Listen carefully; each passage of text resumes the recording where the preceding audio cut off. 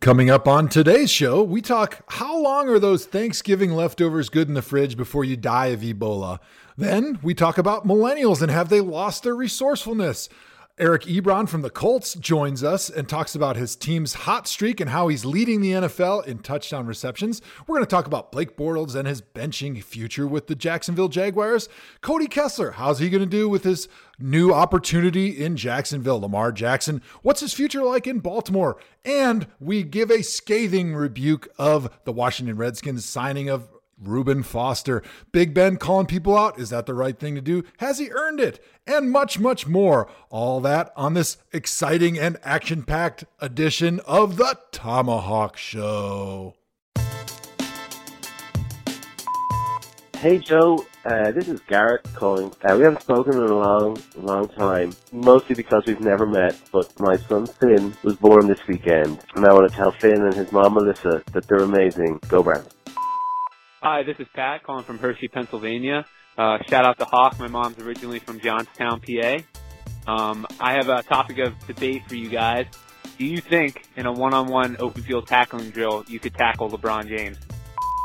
Hey, what's up, Tomahawk? I just wanted to say that I think Andrew Hawkins has a great platform to run for president in 2020. No more discriminating against short people. I'll vote for him any day. Go Browns. All right, these voicemails are getting a little ridiculous because right now I know there's you have to be 40 to be the president. Well, I think you should have to be at least 6 feet tall because anybody under 6 feet tall cannot be a good leader. You cannot hold a room the way you need to. So I think short people creep me out and they should be completely eliminated from the ability to be the president. So Hawk, sorry, you can't be my president. Wow, Drew Brees is pissed. Chris Paul is pissed. Allen Iverson is pissed. Baker Mayfield arguably is pissed. So that's a bad take, and it's more body shaming, which I would expect out of you because you're a terrible person. Also, I like the LeBron James take. I think I could tackle him open field. That's just me. I don't think Joe can, but I think I could. I'm pretty sure I couldn't tackle him unless he tried to lower his shoulder. And then in that case, I would just go low. And I feel like he would protect his knees and just flop to the ground, which is the strategy that I would implore if I was ever picking up a fumble and had to run down the field, because I definitely don't want anybody diving at my knees. Before I get into our open and our intro, how jealous are you of Joel Bitonio's touchdown celebration from a weekend ago? Honestly, I was so afraid of having the spotlight on me when I was playing, for anything, even if it was good. I didn't want to be the guy getting a penalty, giving up a sack, scoring a touchdown, doing a celebration. I wanted no spotlight on me whatsoever. So I feel like I would have melted under that type of pressure. Oh man, Joel executed perfectly. Yeah, that wasn't too bad. Well, hey, let's get into the show. But before we do, Beef Brewski, you the Vikings fan who's secretly Hulk Hogan. I know you're a big fan. Don't worry. I will pick the Vikings lose every single week for the rest of time so that you think that's going to help you and your meager and mild and weak Minnesota Vikings. Right. And shout out to Baby Finn. Welcome to the world of Cleveland, Ohio, buddy, where welcome to the Tomahawk, Finn. Something about you makes me think you're going to turn the tide of the Browns organization and the Super Bowl is on the horizon. So welcome to the Tomahawk. That was a good one, Joe. All right, time to get serious. Welcome, everybody, to the Tomahawk Show. I want everyone to stop right now. Before we do anything, before we get into anything, and we will get into everything, stop what you're doing. Open up your podcast application. I don't care if you're on Android. I don't care if you're on iOS. Open the application. Hit subscribe right now. We're going to give you a little time here. Before anybody says anything, Joe is here. Nat is here. Firm is here in spirit. Go click rate 5 stars. We'll give you time. Go ahead. Go ahead. We're waiting. Click 5 stars. Rate the show. Now that you've done that, and I thank you for that, we're going to unlock the episode. So if you're listening to this part of the episode, that means you've already rated us 5 stars. And we appreciate that. So that means our 5-star rating should jump from about the 6,000 it's at now to the 200,000 listeners we get every episode. Welcome to the Tomahawk Show, presented by Uninterrupted. I'm joined by the humblest of co-hosts, as always, Joseph Thomas, Wisconsin native, 30-time Pro Bowler, the most fit friend I have, and it's embarrassing. I hate being the fat one of the Tomahawk Show. And they body shame me for it. Joe, how you doing today? I'm doing good. We got a lot to talk about today. I'm not sure I can take the claim that I am the fit one because even though you have not exercised in coming on 16 months, I believe you could probably still beat me in any sort of fitness competition whatsoever, except for maybe a bench press competition or maybe a squat competition. You still can have me because your DNA is far superior to mine. No, that is not true. I would not last 10% of what I would when we actually were doing physical activities together on the football field, sickos, that I am now, because I have not done anything in 2 years. I'm almost up to the 2-year anniversary of working out. Could you imagine training your whole life and then spending an entire 2 years not doing anything strenuous? I'm like a walking When's the last time you've documentary. The only time I ever sweat is trying to make a flight, which is the only time I ever run. So how many times do you think you've sweat in the last 6 months? From strenuous activity or just like this heat work? Do we count like the weather? Well, I mean, I know you live in LA. Yeah. But like you probably avoid going outside when it's I hot. do, and I'm an air conditioner. Being that you're honest to God truth, I've probably sweat since retiring from the NFL or even since my last football practice with the New England Patriots in June of 2017. I've sweat less than 10 times. That's remarkable. And I'm impressed. At this point, it's a streak that you have to just keep going. So, you know That's the thing. Now I'm proud of it. It's weird because now like I want to work out, but now I'm like, I wonder how long I can go without doing anything. I mean, there's consequence to pay. My dad bod is something to write home about. People tell me that the dad bod is in. I'm still not buying it, but I don't know if it's in. I have had people tell me they don't like super duper fit guys. They say it looks weird. Some people tell me that. And I'm like, well, you're in luck, buddy. Well, hey, have you seen me lately? Let's bring in Natty Ice on the drums to get her opinion. Now, we don't have to talk about me or Hawk. We're happy that nobody is judging us publicly right now. But amongst your girlfriends, are dad bods in, or is that total BS that was made up by guys with dad bods? There's nothing wrong with dad bods. Like Hawk said, if you're really, really fit, it's kind of weird. Like if you're sculpted, that's a no from us. Yeah. Well, from me and my friends, who I'm speaking on behalf of. But from the Natalie Friend Committee. Yes, from my friend committee. But there's levels to dad bods. A slight dad bod is not a bad thing. Like Tom Brady dad bod. Where do we rate this on the scale of 1 to 10 for desirability? That's okay. I would rate that like a 5. 5 on the dad bod. A 5. Is 10 good or is 10 bad? Well, hang on a second, because in my book of rating, 5 is like the most average of all time, and most people aren't attracted to a 5. So what you're saying is 5 is not attractive, or you are attracted to the Tom Brady dad bod? I'm confused. Please differentiate here for me. Well, I'm not attracted to the Tom Brady dad bod, but on the scale of dad bod attractiveness, he's like a very average. What is an attractive dad bod? Like, what is that? Like, what is? Well, right. Like, that's what I want to know. Nice dad bod. How do you break? Is it like certain parts are muscular and then certain parts are daddish? And it's like, do you have to be a dad, or is dad bod its own thing? Yeah. Like, you know what I'm saying? Like, is a good dad bod The Rock because he's a dad? No. You know what I mean? It's not a dad bod just because you're a father. So is he too ripped, though? That's the question. Like Peter Griffin is a dad bod. You know what I'm saying? Because he's a father. But we're not using the definition of you actually have to have kids. What is an attractive dad bod? So we got to bring Natty Ice on drums so she can tell us who her most attractive dad bod is. Besides Andrew Hawkins, of course. She's pulling up all kind of dad bods right now on the Google. Like Chris Pratt has a fine dad bod. Everyone at home, quickly pull out your phones and figure out what Chris Pratt's dad bod looks like. But the question is, which Chris Pratt? Because he got ripped up like in the most recent film he was in, and now he's like maybe too ripped. Yeah, I don't know. Chris Pratt from like Parks and Rec. I was going to say the Chris Pratt shirtless I'm looking at isn't a dad bod. This dude got a 6-pack. If you have a 6-pack, it's not a dad bod. Am I right? I'm hearing you. I'm just looking at pictures of Chris Pratt with his shirt off.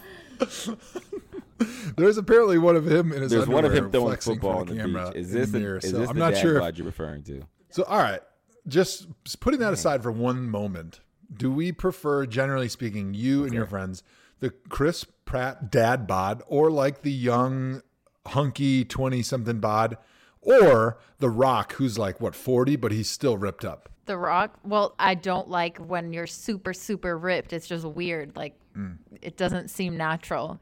Seems like you're trying too hard. So you won the gym already is what you're saying. Exactly. Like, you're still playing a game that you've already beat. Quit. You won. Why are you still going to the gym? yeah, so being fit would be good. Not overly fit, but fit over dad bod. But dad bods aren't that bad. Well, there you have it. We have solved the mystery of the dad bod. Let's move into something that I'm really curious about to get your take, because I've got like 10 pounds of turkey meat still sitting in my fridge from Thanksgiving. And I want to know, from your perspective, how long are you allowed to keep Thanksgiving leftovers in your fridge before you have to throw them away? Because I'm a big fan of the leftover turkey. Like, I took the turkey and I took mayo and mustard and onion and egg, hard-boiled egg, and I mixed them all together and I made like a delicious wrap yesterday, and I loved it. But I'm wondering, how long am I allowed to continue to consume that leftover turkey before I die of some type of salmonella? Yeah, I was going to say, if you eat it today, you're probably going to the hospital. So that's a good, like, Wednesday. The following Wednesday, it's been too long. Tuesday was probably too long. Even on Monday was probably the last day. Monday was the last straw for the Thanksgiving leftovers. Anything past then, you're putting your own life in your own hands, and there might not even be a cure for whatever it is you're going to contract by eating. Oh, man. That slime that comes along with I enjoyed turkey. some on Wednesday. I figured 7 days. Figured 7 days was safe.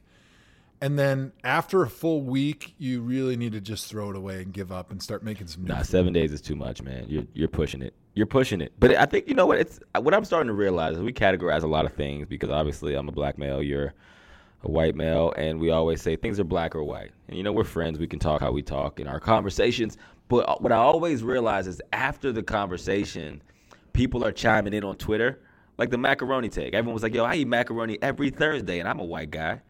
And I'm like, you know what? It's probably more regional and geographical than it is just blanketed cultural the way that we categorize it. But before Nat on the drums gets on, I will say all of her takes are bad. But go ahead, Nat. Continue.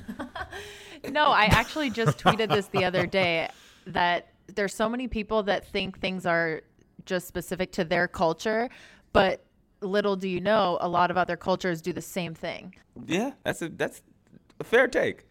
Give us an example. Please give us an example. Because this is, again, we talked about this last week. Nat gives hot takes on Twitter, but then she doesn't bring them up here. She was tweeting hot takes about me on Twitter while we were recording a podcast together and never brought it up. Never said it. One of my examples for this would be like those tin cans of cookies, right? Mm-hmm. People use those as like a sewing kit. And I always see tweets of, for example, oh, this is such a Mexican thing. Like, you weren't raised Mexican if you didn't have this in your household. All Middle Easterns have that in their household too. Like, it's not just a Mexican thing or a whatever thing. I think you're right, yeah, because black people do that too. I think that's a poor people thing. I think poor people are resourceful, and I was very poor. We were not very poor, but we were resourceful. Like, you know, when you grow up, you like, okay, this can double as something else, right? It's like we used to use the tubs of butter as like containers for leftovers, right? Because we didn't have a bunch of Tupperware, so we would just keep those around, or like we would get the big cups from McDonald's, the plastic ones. We would keep those. We wouldn't throw those away. We would just stockpile them because we had so many kids and we drank so much Mountain Dew that we just kept them around, and we would always reuse them. That's just a resourceful thing when you don't have a lot. You're right. It's not that cultural. Yeah. You know, I feel real quick, Hawk, you had to stretch the dollar because you had like 13 kids in your family. So there's no surprise about that. How many, what's the official tally of siblings that lived in your house? Oh, man, it's weird because we're such a blended family. We're such a blended family because, so my mom and dad divorced when I was real young, and my mom remarried. So my younger brother's father is my stepfather, who actually raised me. Well, he had a previous marriage. My mom had a previous marriage. She had 5 kids from her previous. My stepdad had 7 kids from his previous marriage. And then they came together for one. And then my biological father he went and had more kids. There's so many. And then like we also had like nieces and nephews that ended up moving in with us from out of town. So there was at one point when I was growing up that we had like 13, no bullshit, 13 kids living in the house.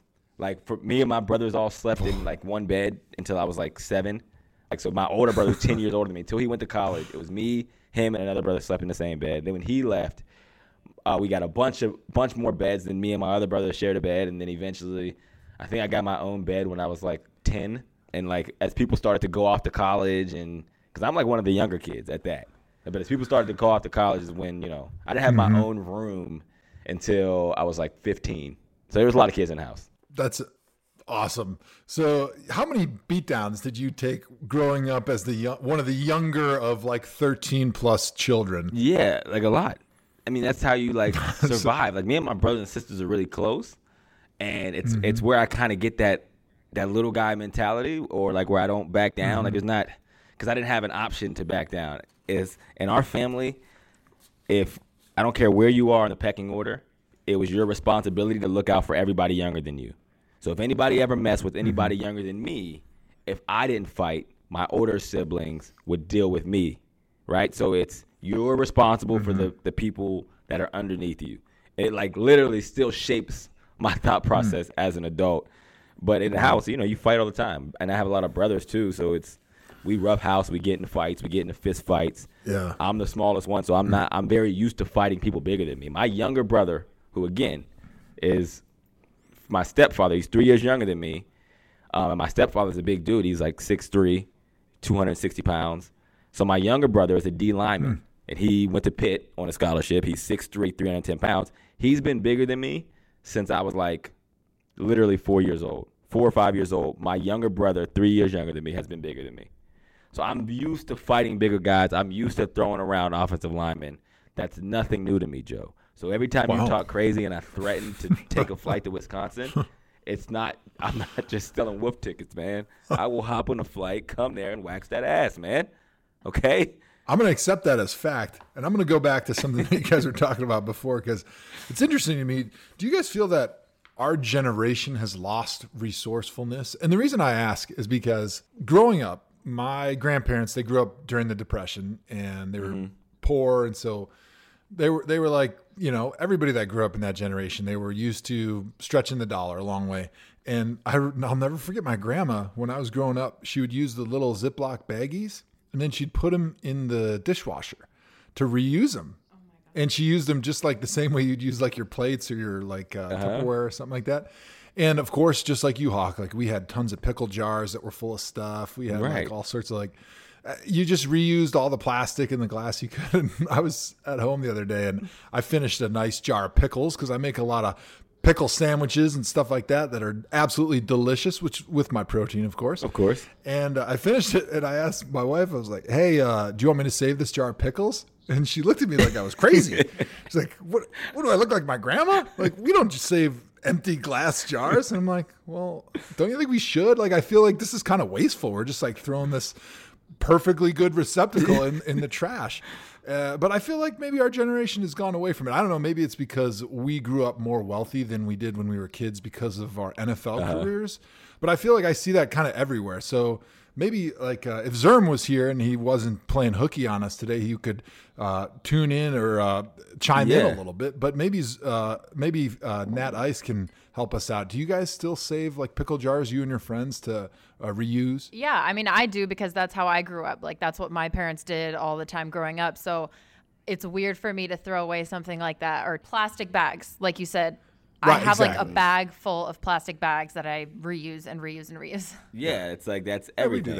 You're right. And even when I got like a little bit of money from the game of football, shout out to the game of football, I even SO football, I still had those same like resourceful, no money tendencies. Yeah. They still carry. That's how you grew up. Into your life now. Like she said, like it's like I go to the grocery store, I keep all the grocery bags and a ball, and we use it for everything. We use it for garbage bags. We use it for, it doesn't matter. That's for everything. And people look at me like I'm weird, and I'm like, oh, everyone doesn't do this? Everyone, when you're growing up and everyone around you, even like the other families that you're obviously in the same class with, are doing the same things. You think people do it, and you don't realize it's just you being resourceful because you can't just be out here getting rid of glass pickle jars all willy-nilly. Yeah, I mean, that would be crazy. That's What are just you, throwing crazy? money down the drain there. But, well, hey, I think we should get into some football. But before we do that, why don't you guys join our conversation about, do you save your glass pickle jars and do you rewash your Ziploc What is the bags most resourceful thing you our do? social media? We need to know. Yeah, tell us at Tomahawk Show on social media, Twitter, Instagram. You can talk to us about it on Reddit. We've got a big Reddit following, but make sure you continue this conversation because I'm really interested to hear what the Tama flock has to say about this conversation. But all right, let's get into segment 1, talking some football right now. Hawk, I'm interested to hear what your take is because you have played with the one and only Cody Kessler, who is now the starting quarterback for the Jacksonville Jaguars. Did the Jaguars make a fatal mistake by giving Bortles that huge contract extension this summer? Yes, they did. They also made a mistake in benching him a couple of weeks ago that we talked about, and we predicted this was going to happen. Thank you. Because you don't bench a guy you're not ready to stop playing. Cody Kessler, yes, I think he's just as good as Blake Bortles, if not better. And I do think it will be a step in the right direction because Cody is pretty good at protecting the football.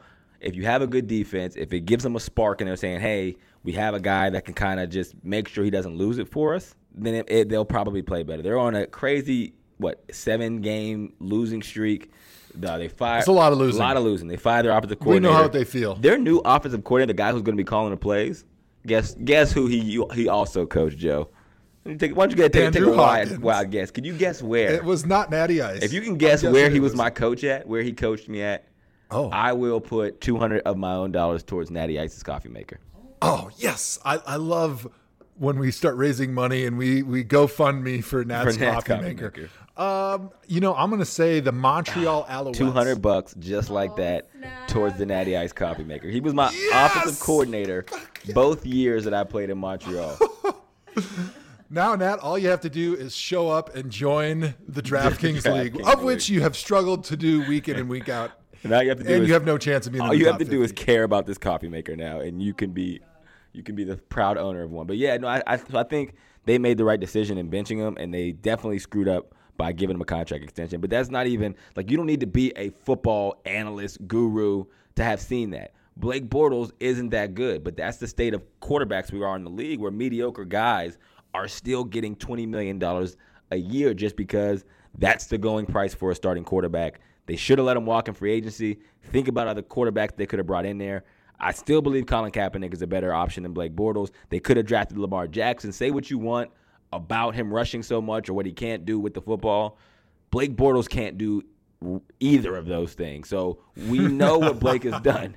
At least go to a guy who has still the opportunity of potential. We don't know what he could be. Who knows? He can go in there and could have been great for the Jacksonville Jaguars. Yeah, I think this is a big mistake. But you know what? It's interesting. When a team makes a good run but doesn't win the Super Bowl, sometimes it comes and it actually hurts them more than if they would have just lost in the first round. Because if they would have either lost in the first round or not made the playoffs, then they would have been able to move on from Blake Bortles right then and there. Mm-hmm. But because he took them to the brink of the Super Bowl, they kind of got themselves stuck into a little bit of a corner where they almost had to re-sign him. And in order to re-sign him, like you said, the going rate is so high that they're not going to get a deal done unless they're paying him almost the going rate.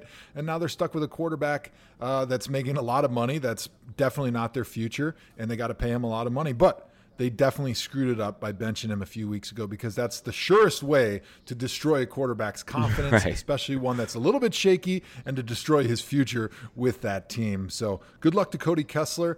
Good luck to the Jaguars. They're going to need it. But I want to make one quick point before we kind of move on to our next topic here. I think this is the problem with today's NFL.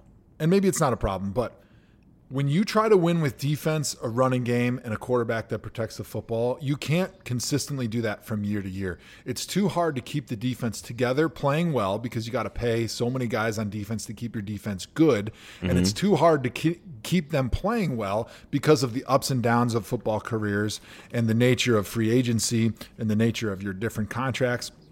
And in order to be able to consistently win in the NFL from year to year, you have to have a great quarterback that can score a lot of points and a great offensive coordinator.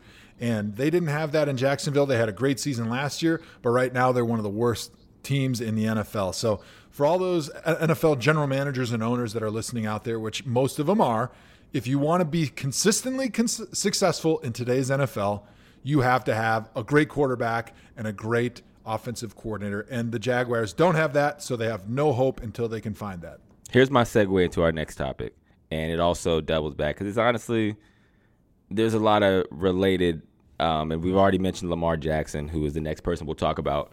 But the issue that the Jaguars have and the issue that Coach Condoleezza Rice would have been able to bring to the Jacksonville organization is motivation. Coach The Rock Johnson would have been able to motivate that team. That's the hardest part of coaching. So when you go all in free agency, you go all in draft, and the Jaguars got it right last year. That is how you use free agency to put together a championship caliber team and a championship caliber defense. They did that. They went to the AFC Championship. They lost by a minute. I don't even call it points because they lost by a minute. That time just ran out, right? Blake Bortles played the best game he's ever played in his life, but that Jacksonville defense had the whole year of watching Blake Bortles. They had the whole year of listening to the reports. They had the whole year of seeing the analysts talk about how bad this guy was, and they re-signed him. Just like that, you lost the motivation for your team. If I'm that defense that was scoring at record pace last year and putting up crazy numbers and honestly was sometimes scoring more points than the offense was, I'm not motivated by Blake Bortles coming back as a quarterback. They had a very small window to capitalize on a great defense, and they squandered it away by putting a quarterback in there that didn't motivate them, right? So that's where they messed up on Blake Bortles. And the defense, Blake Bortles, he's actually playing the exact same he played last year. His numbers are pretty much on pace for last year. It's the defense that isn't playing as well because they're not as motivated because they realize that we're getting the same Blake Bortles, so we know what the outcome is going to be, which is us not being in the Super Bowl, which contributes to the 7-game losing streak. Well, you heard it here first on the Tomahawk Show. The Jaguars should clean house and hire Condoleezza Rice if they want any hope of being successful in the future. All right, moving on. Lamar Jackson, I know you've been a big fan of his since he was drafted, and even before he was drafted. I was a little bit more skeptical, but he's making me a little bit of a believer the way he's played the last couple weeks. Tony Gonzalez came out and gave him a little bit of a pump the brakes cautionary tale. Like, hey, man, you're doing a good job, but a quarterback that looks like you and not looks like Cam Newton, who is looks like an offensive lineman, should be careful about taking so many hits because you may be able to do it for a few games or even a year, but eventually it's going to catch up to you. And if you want to be one of those franchise quarterbacks that gets the $30 million Aaron Rodgers, Kirk Cousins deals, you need to be able to stay healthy and throw the football.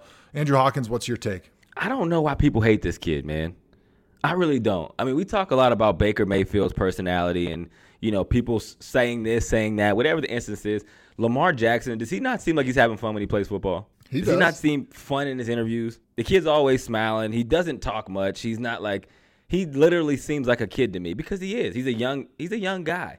So who cares? I don't want to say for his own career. Yes, you have to be able to stay healthy.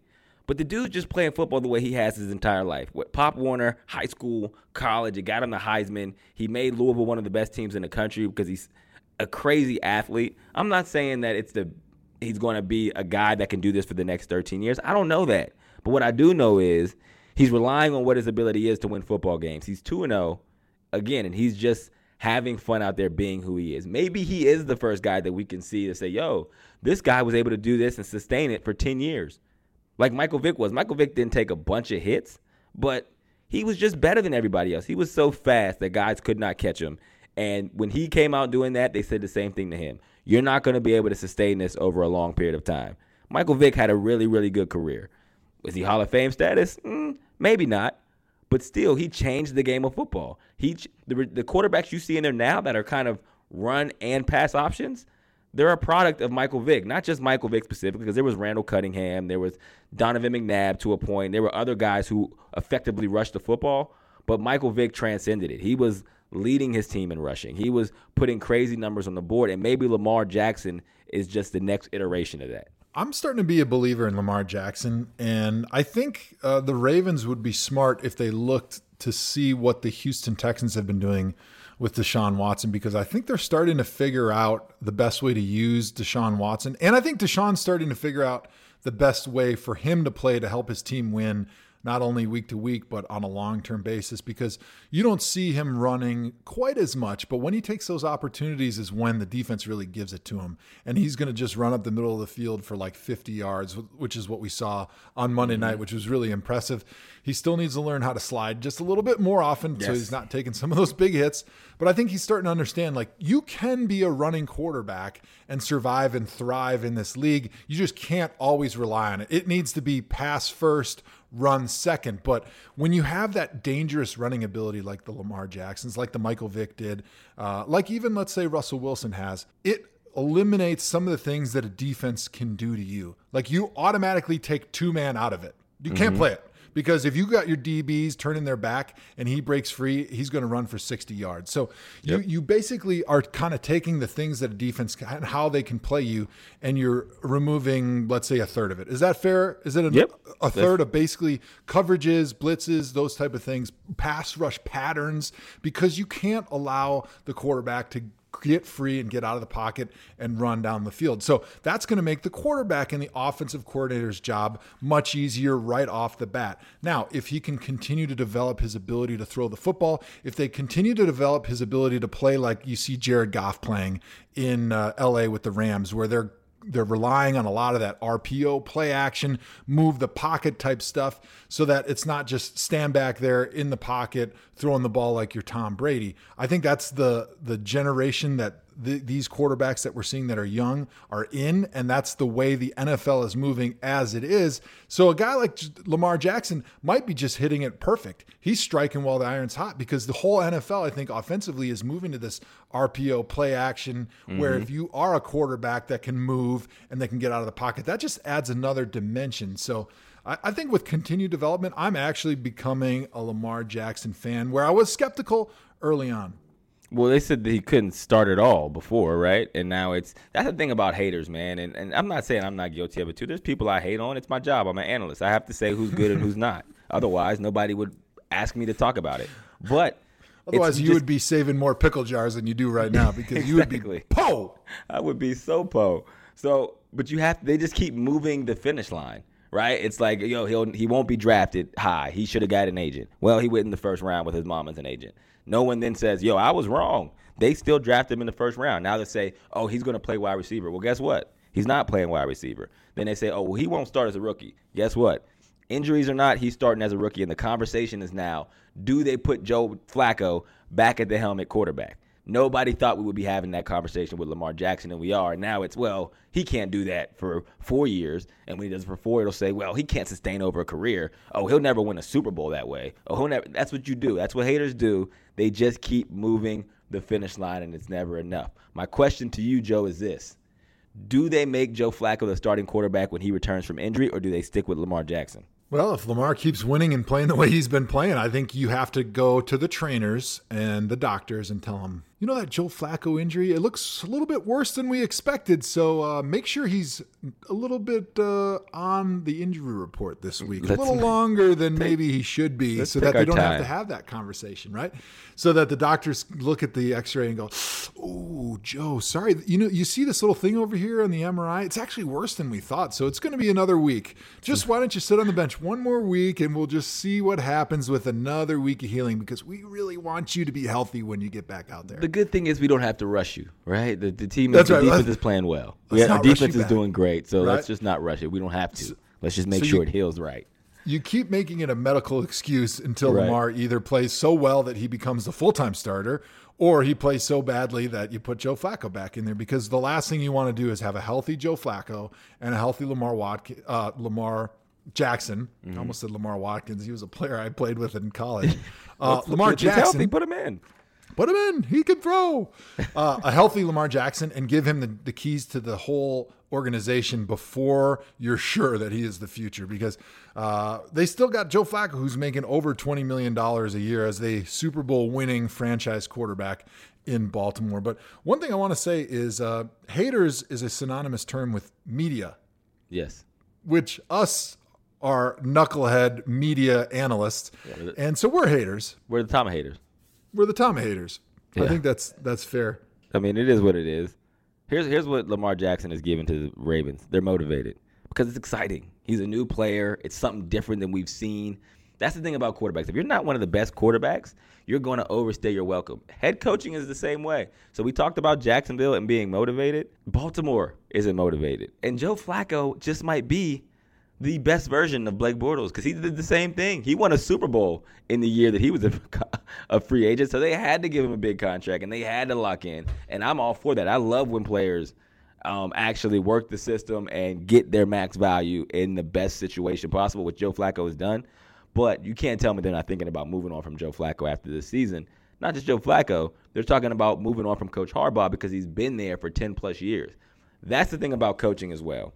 If you're not Bill Belichick, where you have utter control over everything, top to bottom, that's who comes into the locker room, who doesn't, what coaches are here, who the training staff is, what the media person reports, what he doesn't, the PR people, the lunch ladies, what we're eating on a Tuesday, what we're eating on a Monday morning. If you don't have that control, it's hard to sustain that firepower as a coach and motivating, which is why Dwayne "The Rock" Johnson, Condoleezza Rice are the two hottest coaching candidates in the NFL this season, is because just after a while, it gets stale.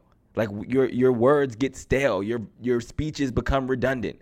You don't have that much in your arsenal to be able to motivate me. I've heard all these stories before. I've heard all the war stories. I've heard all the analogies. It gets old. Pete Carroll took his team to back-to-back Super Bowls, and it got old to him.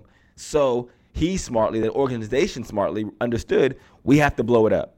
So if you're going to be a coach who coaches past 4 to 5 years, I'd say, you have to continue to blow up your roster because the guys that you're talking to will start to see through the BS. They get it. Like, we've heard all this before. It's like I hear the same old stories from my friends' family that I've heard for the last 30 years. I sit there and take it because I love them, but it doesn't give me the same juices it used to. So that's where we're at with the Baltimore Ravens. Let me ask you this. This is redundant, but you know the motivation that never gets old?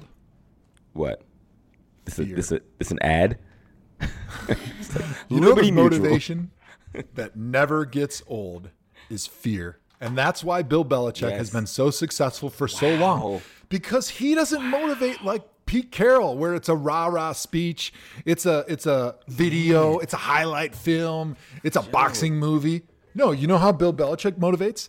He gets 53 pupils in front of him, and he shows video of all those guys fucking up in practice in the games, and he humiliates you in front of your peers to the point where you're so afraid of that moment, you're going to raise and elevate your preparation, and you're going to raise and elevate your performance because you're so afraid of being humiliated in front of your peers, and you're motivated and you're afraid of losing your job. You're afraid and motivated that you're going to lose your income and your ability to provide for your family, that you're going to go out and perform as well as you possibly can. And that's the type of motivation that never gets old. And that's why when you're a rookie and you got Pete Carroll giving the rah-rah speeches, it works. But we heard Richard Sherman on the Tomahawk Show this spring talking about those speeches get old. But the thing that never gets old is fear. Fear never gets old. Joe, you just might have we might have to write a damn coaching book off of that one word alone. Jeez, fear doesn't get old. That's the only motivator that doesn't expire. Man, I'm at a loss for words. Yeah, real quick. I think Flacco should get traded to Jacksonville in the offseason. That makes sense for me.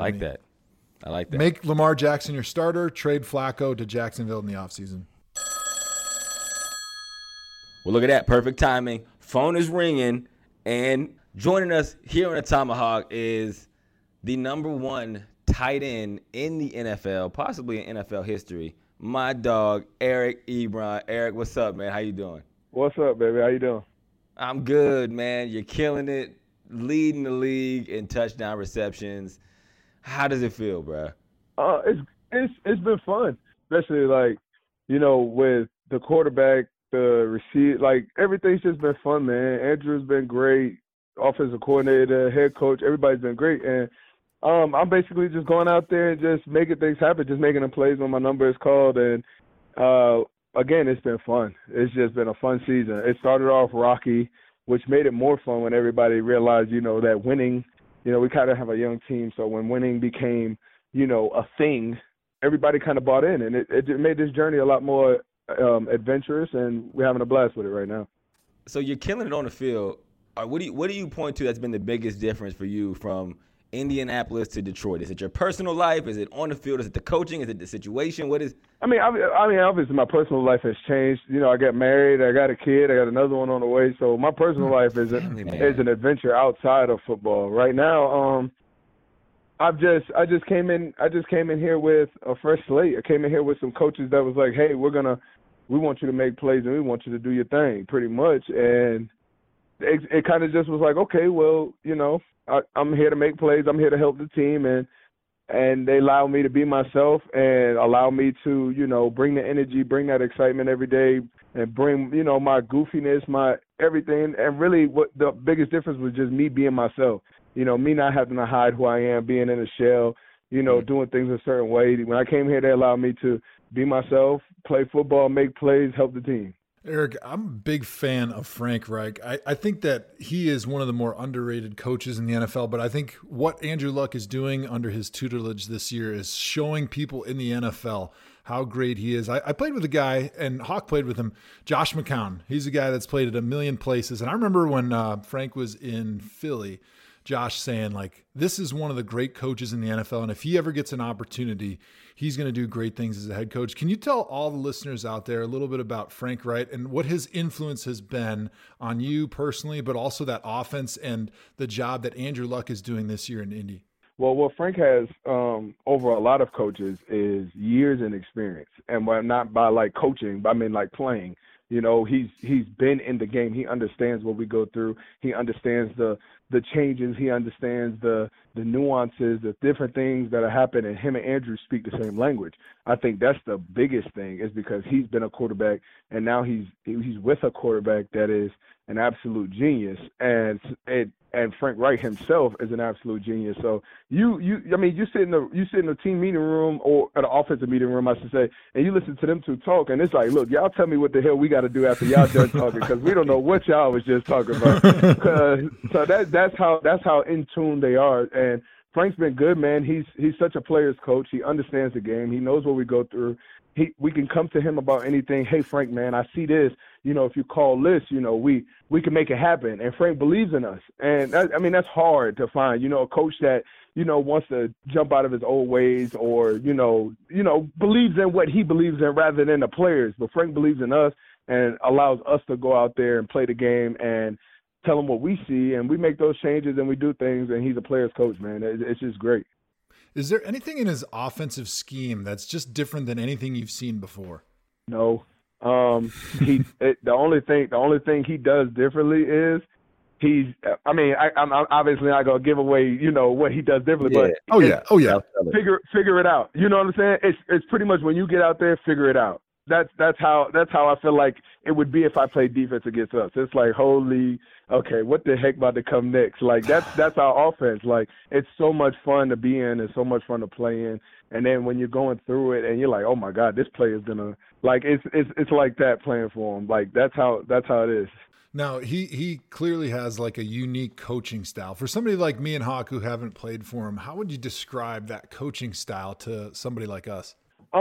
Okay, so I mean, obviously you guys are both great players and veterans in this game. Frank Reich is like this.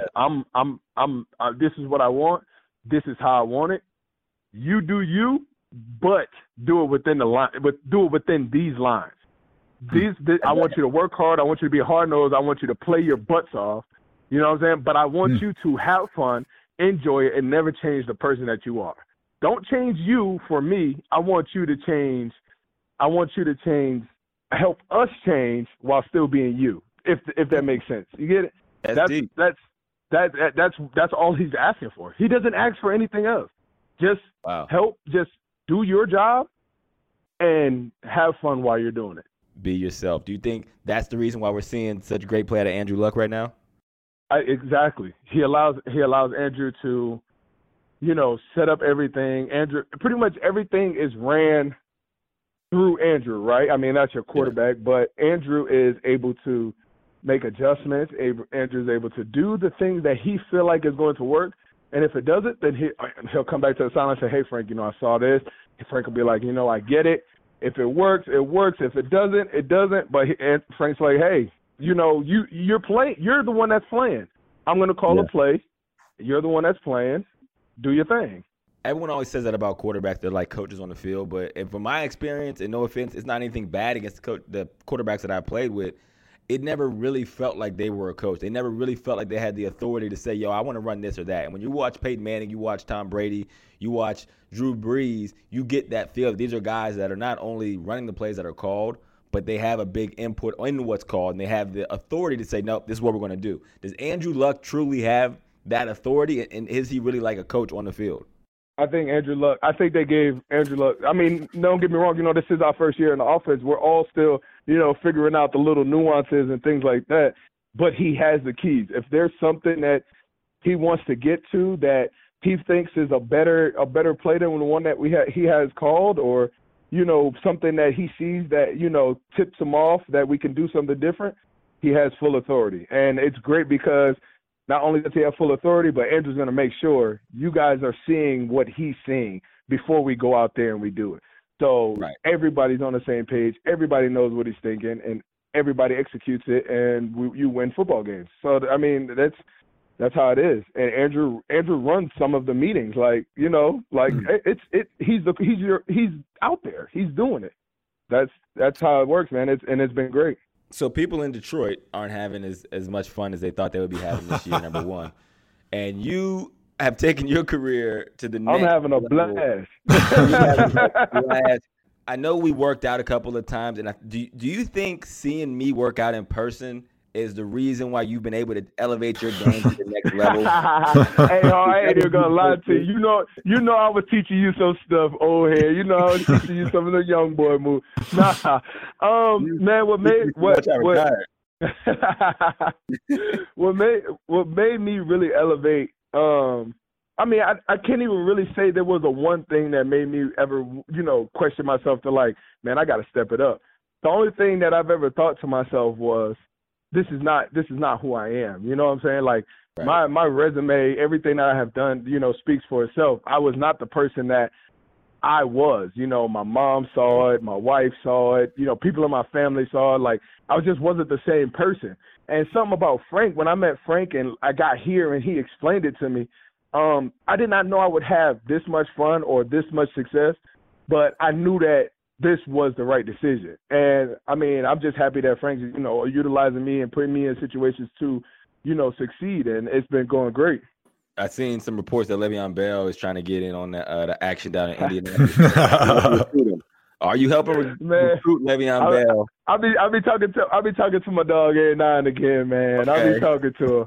All I know is we got a lot of cap space, man, and that's all I know. We got a lot of cap space down in North Carolina too, man. What about Coach Mac Brown back in there? What are your thoughts on that? No, yeah, we got Mac Beasley back. I'm a butch recruit. But I played under Fedora. Fedora was my guy. Fedora really, his offensive scheme really helped me succeed in college. So that's my guy. But, before you get to Carolina, you hear about Mac Brown. And now that he's back, you know what I'm saying, hey. It ain't no basketball school no more, you know what I'm saying? Were you guys always a little brother to the basketball player? Did you always feel we always been a little brother to the basketball program. Always. I mean, anytime they got MJ, I mean, we can say it's Julius Peppers, but I mean, he's still playing. I'm surprised they didn't make y'all wear Russell athletic uniforms. Oh, that would hurt. What do you think the expectations are going to be now in Carolina with Mac Brown? I mean, should the fans there be able to expect national championships like he was delivering down in Texas? Yeah. Well, I expect the process, and I expect the process to be a great process because our school was hit hard, with the allegations and things of that nature. So when I was there, man, we were playing with mainly, walk-ons. And not to say that walk-ons are terrible because, but we had no scholarships, you know what I'm saying? So we had to use, we had walk-ons. We didn't have scholarships. I think me and another tight end was under a scholarship and everybody else was a walk-on. Maybe two people from each room. So I think it's a process, man. And you got to understand that he has to clean the name. And not only does he have to clean the name, he has to start rebuilding something. So I think it's a process, and I think he'll do a great job there because they have everything they need. They have the Jordan brand behind them. It's a great school. It's great academically. He has everything it needs to make it a great football program. We just don't have those players, those dogs, those go-getters that you see in every college level. Like, woo, that boy at night. We don't have that wow factor yet. But I think Mac Brown will bring that back. Well, I'll tell you this. I don't think you guys want to smoke with Toledo still. That's cool. I think Toledo will give us a run right now, but ain't we playing y'all in like the ramen noodle bowl or something? Oh, man, that's a big bowl for Toledo. Hey, we're going to get to some Reddit questions from the Colts Reddit page, man. They want to know who's the biggest prankster in the Colts locker room. The biggest prankster? Oh, man. Probably T.Y. He probably the goofiest one. He definitely the goofiest. He seemed quiet. That's interesting to me. You people have no idea. Oh, my Lord. Here's another one from the Colts Reddit page. They want to know about Andrew Luck, surprisingly. Now, he seems like he's one of the nicest guys in the league. Apparently, he even compliments defensive ends after really good sacks. And I've given him the award of the best Amish QB in NFL history, but I'm just wondering if Andrew Luck has ever been mean, if he's ever sworn or ever looked frowningly upon anybody on the team. Oh, yeah. I mean, no, he doesn't look down upon anybody. He doesn't, he doesn't like I hate you goofily. Like that's not him. But cussing and being like he's a goofball. He's a nerdy goofball. So like that joke that no one laughs at but the person that said the joke. That's Andrew. But and it's so funny because he really think it's funny. Like it's hilarious to him. And so it makes it funny to you. Like you're laughing like at him, but with him. So, but he's definitely a goofball, man. He says some funny jokes sometimes. He cusses, when he wants, us to pick it up. Oh, you'll know. Oh, okay. I like that, man. He seems like he's in a world of his own. Another question. Your fans are asking, what should they chant whenever you score a touchdown? You scored so many damn touchdowns this year. They're looking for something to chant, and they don't know what to chant. Just call me Ebron. We could start the Ebron chant here like they used to do Reggie, like Reggie. I got a long E, so if you want to do Ebron, we can do that. That's cool. I like that. You should. Did you ever think about changing the pronunciation of your name to Ebron?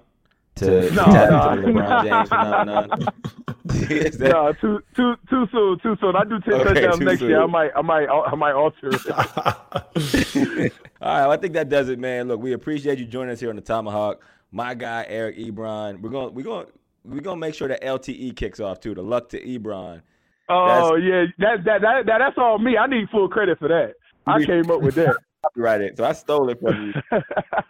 If you use it, you got to give me 15%. E, we appreciate you, man. You're always welcome on the Tomahawk. Thanks for coming on, brother. Thank you, man. Thank you guys for having me. All right, Hawk, new topic. Reuben Foster just got claimed by the Washington Redskins just a few days after being arrested for his, second, third, fourth, can't keep track of it, domestic violence accusation. In your opinion, was it a smart move by the Washington Redskins to take a flyer on a guy that's right now on the commissioner's exempt list? No, it's not a smart move. It was dumb. It was a dumb move.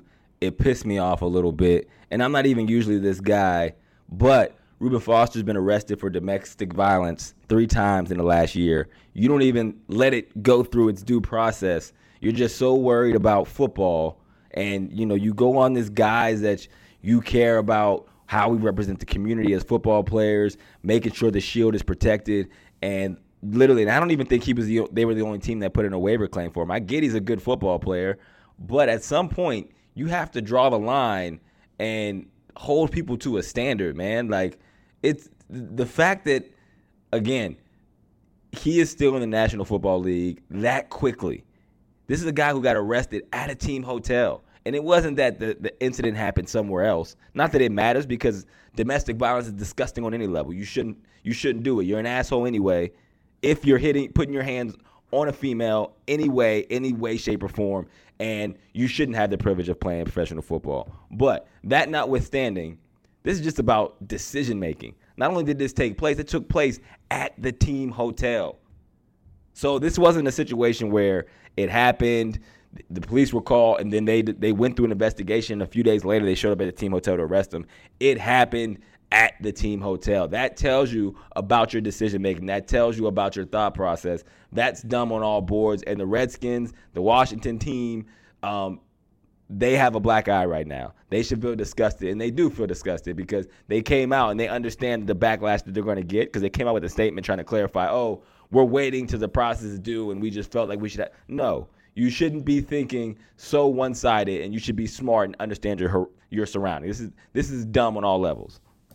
You took all the words out of my mouth, and I'm not going to argue one bit because I completely agree. And this is one of the few times in the Tomahawk Show we're going to be a little bit more serious because this is a serious issue. Domestic violence should never be tolerated. I think in today's society, we need to make sure that we're unified as a society against hitting women. And anytime you make excuses for somebody that does do it, and you try to hide behind the legal process, you hide behind this outrageous and ridiculous idea that, oh, some of the management people talked with the Alabama players to see if he was a good guy, and they all said, oh, yeah, he's a great guy, so we'll go ahead and sign him. That's completely outrageous. If a general manager came to you and asked, oh, is Hawk a good guy? Of course, if he's your buddy from college, you're going to be like, yeah, he's a good guy. So that's just going to be your litmus test on if you sign off on a guy that's repeatedly made poor decisions and outrageously hitting women, which is horrible. And then he continues to show that he's a bad decision maker, like you said, by continuing to be involved with the same people that have got him in the situation in the first place. Now, let's be clear. He put himself in that situation, but he continues to make bad decisions over and over again. I can't see any justification for the Redskins making this decision whatsoever. They always say that they always say that production breeds tolerance, but in this case, I don't care how much production you have, you can't be tolerant of this type of activities. You stand for nothing, you'll fall for anything. That was such a bullshit statement. I talked to his friends and teammates and coaches at Alabama. I'll tell you who you didn't talk to. You didn't talk to the victim. You didn't talk to the girl. You didn't talk to the female. You didn't talk to her friends. You didn't talk to her family. If you came out with that kind of statement, which would still be dumb that you decided to claim him off waivers, but that would have more credence than the fact that you're talking to the people that are close in his circles. Just like you said, of course, they're going to give him a vote of confidence. That was your investigation process. That was your vetting. That's so dumb, so stupid. And I get every situation is unique, but this is the third arrest in the last calendar year. And even when he was drafted early on, he still had similar background, similar history. Like, at some point, when someone shows you who they are, you need to believe them.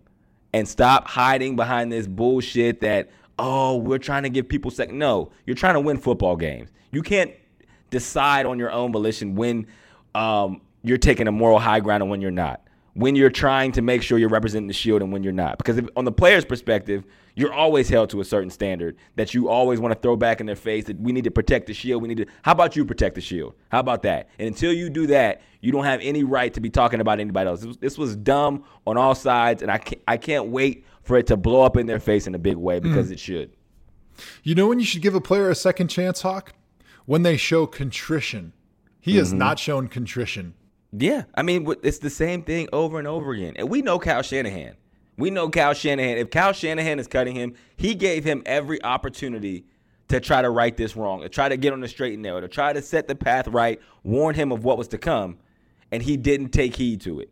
And here we are. He decided to get into this at the team hotel the night before a game.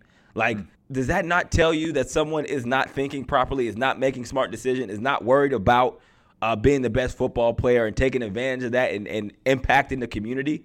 No. And the Redskins, again, they are aiding and abetting the same thing. They are not. They also should get the same backlash that any player gets because they are, I don't know. I'm at a loss for it. It pissed me off so much yesterday when I seen the news. I sent a couple tweets out and then I logged off because I didn't want to read about it. It really made me mad, man. Like, I can't even tell you because people talk about the NFL being a privilege, and I'm like half and half on that. It is a privilege to play in the NFL, but you have to be really, really freaking good to play in the NFL. It's not a lottery ticket. You don't just get to put your name in a raffle and decide to get drafted. No, you are some of the best athletes in the world, right? But by the standard of the best athletes in the world, there are other guys who are NFL players that will never get to touch NFL soil. I was one of those guys, man. Like, there was a thin line between me never playing in the NFL. So amongst the best athletes in the world, yes, it is a privilege. It's a privilege that Reuben Foster is abusing. It's a privilege that since the Washington Redskins decided to back him up on, they're also abusing. So I don't want to hear anything more about, like, the Washington organization.